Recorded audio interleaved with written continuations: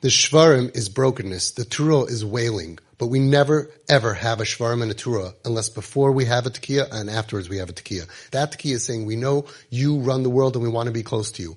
In between, we cry out, we're broken, we're crying out, we're in pain. But we never just focus on that. We start off by saying, Hashem, we are with you. Hashem Elokeinu, Hashem Echad, you run the world. It's like giving attention to Hashem. And then deep inside comes out the pain that we miss you and we want you and we have so much pain and so much tsar and agmas nefesh. And then back again we end off with the Tekiah Me'olam HaBinyan because we never do anything that is just about being broken. In the middle we can be broken, but we start off strong and we end strong and then that's what shows Hashem.